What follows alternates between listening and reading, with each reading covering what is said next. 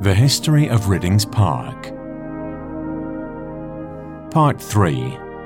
Victorian Restoration.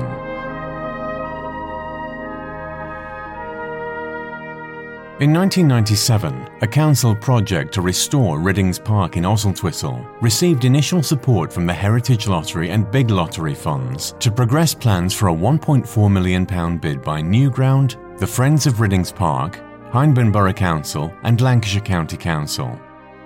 The project aimed to regenerate the park, protect its heritage and encourage more local people to use the restored facilities and to access community activities in and around the park. Craig Harrobin, Deputy Head of Environmental Services at Hyndburn Borough Council, gives an overview of the project. So from the council side of things, the Riddings Park project has been ongoing for about 20 years. It first started in the late 90s when a bid was put into the lottery. It was unsuccessful. We tried again in the early 2000s and then finally succeeded in 2016, 2017 to get the funding. The hard bit is always getting the funding. Once you've got the funding, the easy bit is doing the building because there's lots of people willing and able to do that sort of work. The overall aim was to give Oswaldtwistle a fantastic park. You know, one of the biggest towns in Hyndburn had a park that really needed some investment, some love and some refurbishment.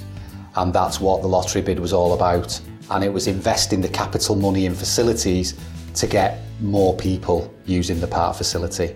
So the change has been absolutely amazing. From an infrastructure point of view, there's been significant investment in the park, and a really dysfunctional corner of the park that had no real facilities is now the coach house and the kitchen garden and the real focus of the park.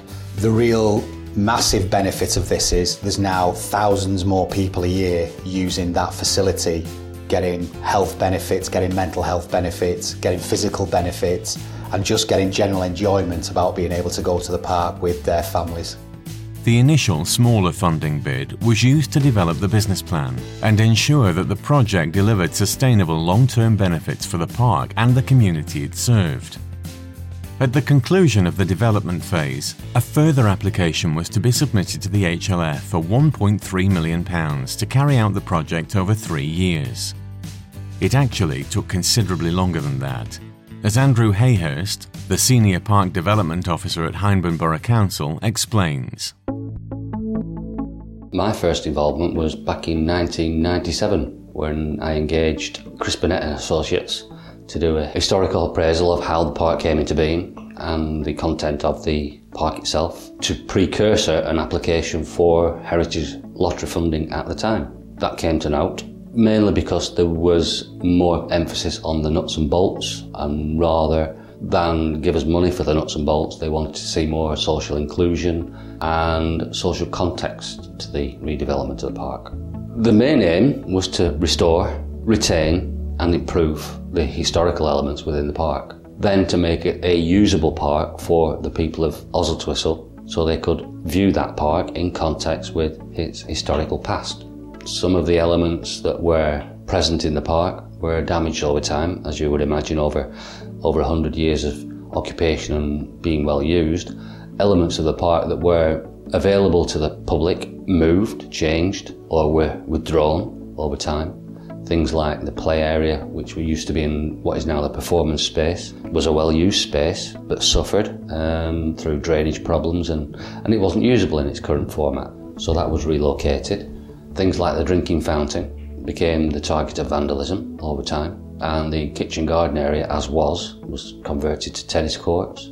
Over time, those become dilapidated because of misuse. They were in the wrong area, they weren't visible, and subject to vandalism. The coach house itself became the target of an arson attack in 1997, which prompted the application for lottery funding. And we were intending using any receipts from the insurance from the arson attack to match Heritage Lottery funding for the rest of the project.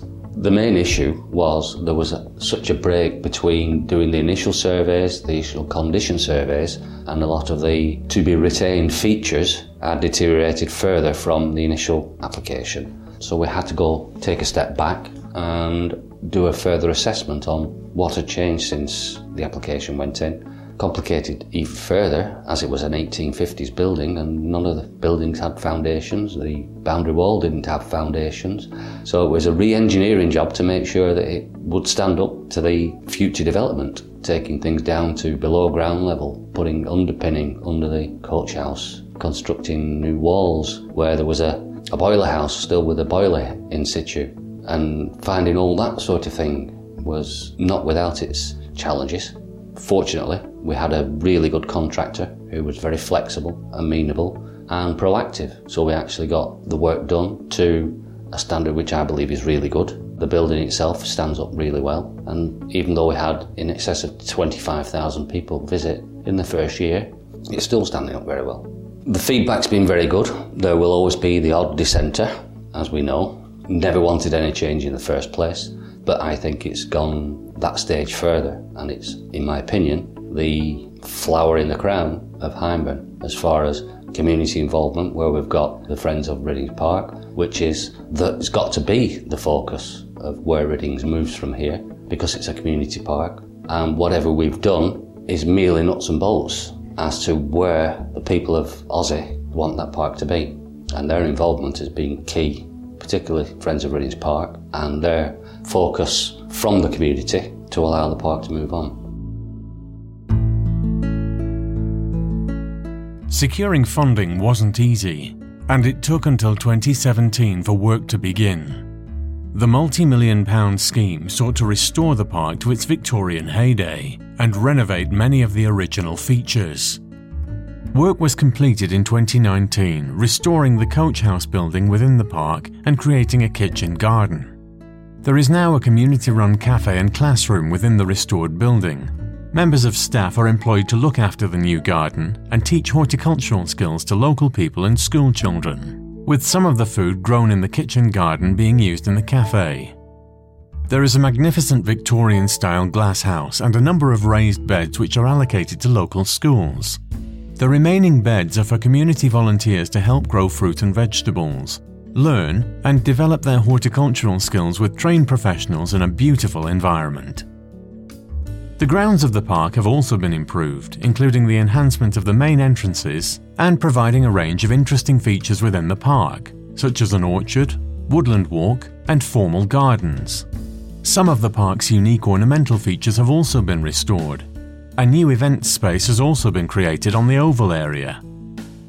Friends of Riddings Park is a well-established supporters group who have helped to raise money for recent park improvements to the grounds and the coach house.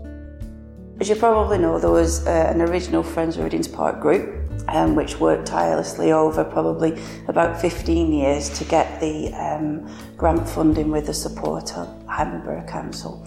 Unfortunately, I had a phone call from somebody who said, people had resigned, and the whole project was at peril because if they didn't have a community friends group, they wouldn't be able to go forward with the project. So having grew up on Park Lane, of course I said, yeah, I'll help, what do I need to do?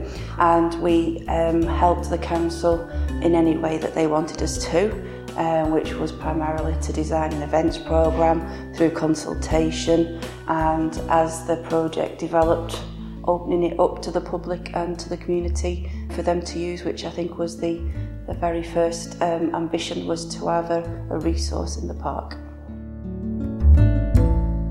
With the facility restored and the support of community groups, all that remained was to reopen the park.